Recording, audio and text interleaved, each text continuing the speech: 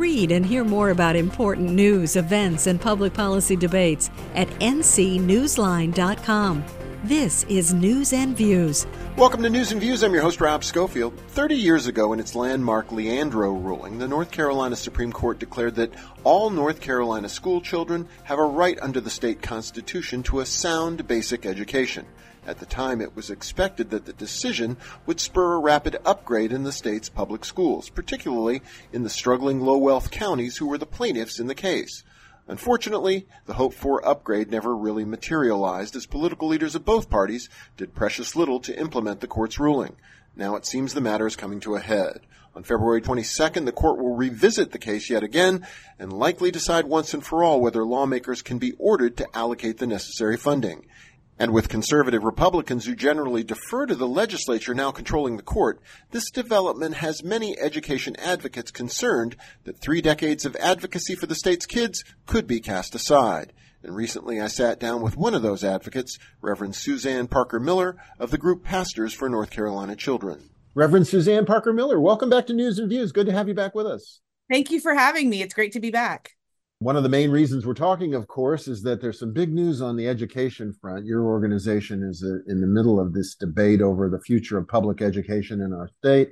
Amazingly enough, the Leandro case, the high-profile landmark ruling that was issued 3 decades ago, supposedly guaranteeing every public school student in the state a sound basic education, is back before the state Supreme Court, and a lot of advocates are concerned about this. And maybe you can kind of lay out what's going on here and why folks are concerned and wanting to raise awareness about it. Absolutely. We are very concerned. That's true. So the Leandro case is going back to the North Carolina Supreme Court on February 22nd on Thursday.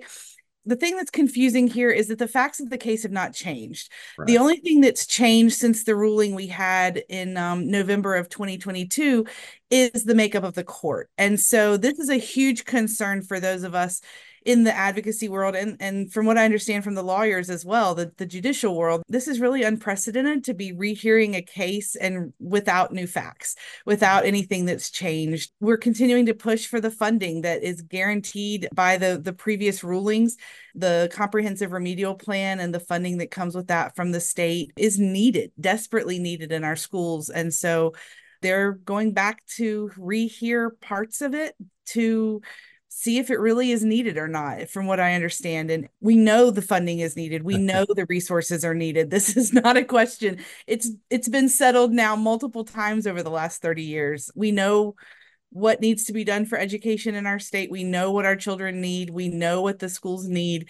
We just need the funding from the legislature, and the legislature is just continuing to say it's not necessary, or that they have done enough, or they have, they're not bound by the ruling of the judges, which none of that makes any sense to advocates. We know that that's not true. And so we're 50th in the nation in funding effort of how much we put into our school funding compared to our state's gross domestic product. I mean, we are 50th. We can and need to do better. We can afford to do better as a state. It's not even an issue of money. We just need the funding. And so the case is going back to the courts. They're going to be rehearing it Thursday. And frankly, we're just trying to raise awareness that this is happening, that people need to be aware that this is a huge, huge problem. We know that our Supreme Court in the recent months has undone some of the voting rights work, some of the gerrymandering type stuff. And so we're concerned that Leandro is on the same trajectory based on the current courts. And that's a real concern. Yeah, it's a remarkable state of affairs when you think about it. We've had this ruling effectively on the books for 3 decades now. Both parties, Democrats and Republicans, have been negligent in trying to secure this sound basic education for all of our state's children. And so we finally had a comprehensive plan issued that said, this is what it's going to take. This is how much money we need. The legislature sort of went, we don't want to do it. The state Supreme Court in late 2022 said, yeah, you need to do it. You need to comply with our order to fund our public schools. And the legislatures basically just said, make us. We're not going to do it. And it is a remarkable state of affairs, because if you think about it, what else might the legislature just decide that not to pay any attention to the Supreme Court? So you'd think maybe that the Supreme Court, regardless who was on it, might be inclined to stand up for the ultimate authority of the Supreme Court, but the makeup of the court raises concerns about that. Indeed, one of the parties to the case, State Senate Leader Phil Berger, his son's on the Supreme Court, right? Right. And waiting to see, if he's going to recuse himself as has been requested. As of this taping, we're not sure exactly what's going to happen with that. But if the three branches of government aren't in checks and balances with each other, where does that leave us? That's a real concern. The circumstances are all very remarkable. And what does precedent mean in the legal sense if 30 years of precedent doesn't matter in this situation? And for us as pastors for North Carolina children, I mean, this is a case about the children. This is a case about loving our neighbor, making sure that every single child in North Carolina has what they need to flourish. That is our greatest concern. And this case, the thing that I love about the comprehensive remedial plan is that it focuses on our most vulnerable children, because we know if our most vulnerable children get what they need, all of our children will get what they need. Our children who have experienced racial discrimination, and our children who have disabilities, our children who are learning English, our pre-K kids, our kids who live in rural communities or come from poor families.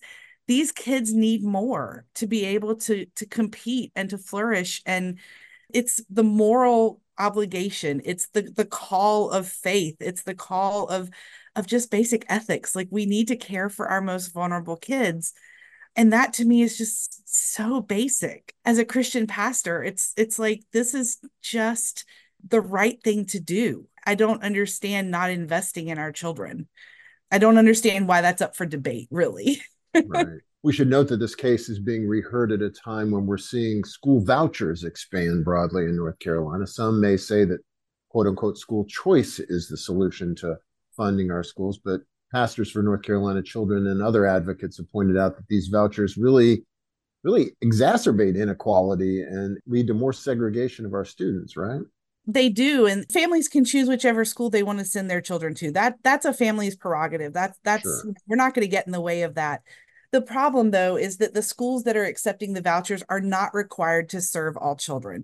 They are not required to provide transportation or to be ADA accessible or to admit any child. Families give up their special education services when they leave the public school system. IDEA doesn't apply to private schools. And so if you have a child, who is in need of special services to access their education, a lot of these schools aren't an option for you. And so the choice is really for the schools to choose their students instead of, actually being a true choice for families.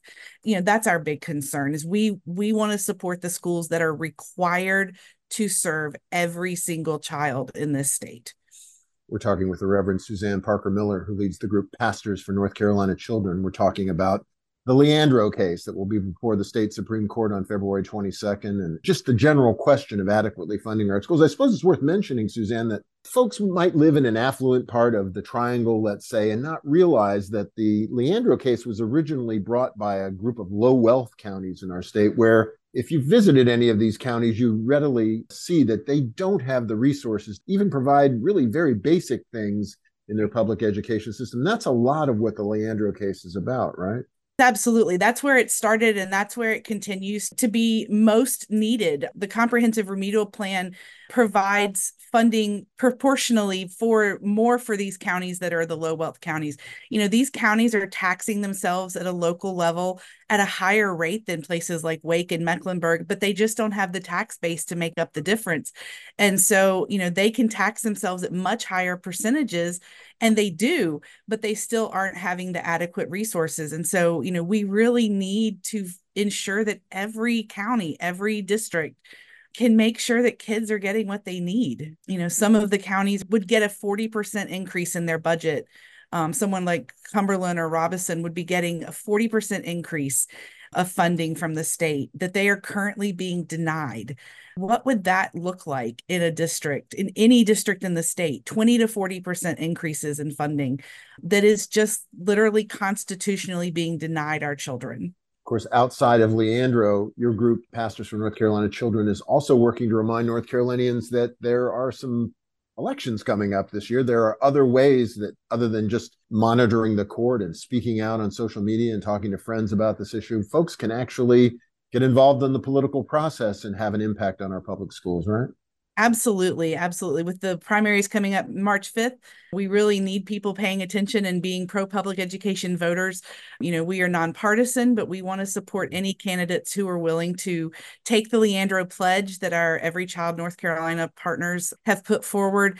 And we have a Mission Amplify curriculum that we are using to educate congregations and faith communities around who are your legislators? How are they voting? What are they doing? How do we stand up for our children, and making sure that our voices are being heard at the State House so that our voting matters and our voices matter both. Reverend Suzanne Parker Miller is the Executive Director of Pastors for North Carolina Children. You can find their website, pastorsforncchildren.org, or just do a web search. They're out there mobilizing faith communities to advocate for public education.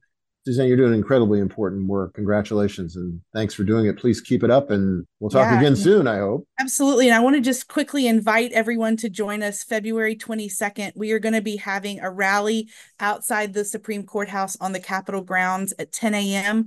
with our Every Child North Carolina partners. And we're going to be having events throughout the day from 10 to 2, including a press conference, a march, and a teach-in around the civil rights connections with Leandro and Brown versus Board and all of this important history that we can't neglect to understand. So hope everybody will come out and join us on the 22nd. Don't miss that. That's this coming Thursday, February 22nd. Thank you, Suzanne. Good luck on the 22nd, and we'll talk again real soon. Great. Thank you so much. Take care. Coming up next, a two-part conversation with a national expert on state courts and why they're at the center of so many high-profile policy debates. Don't go away.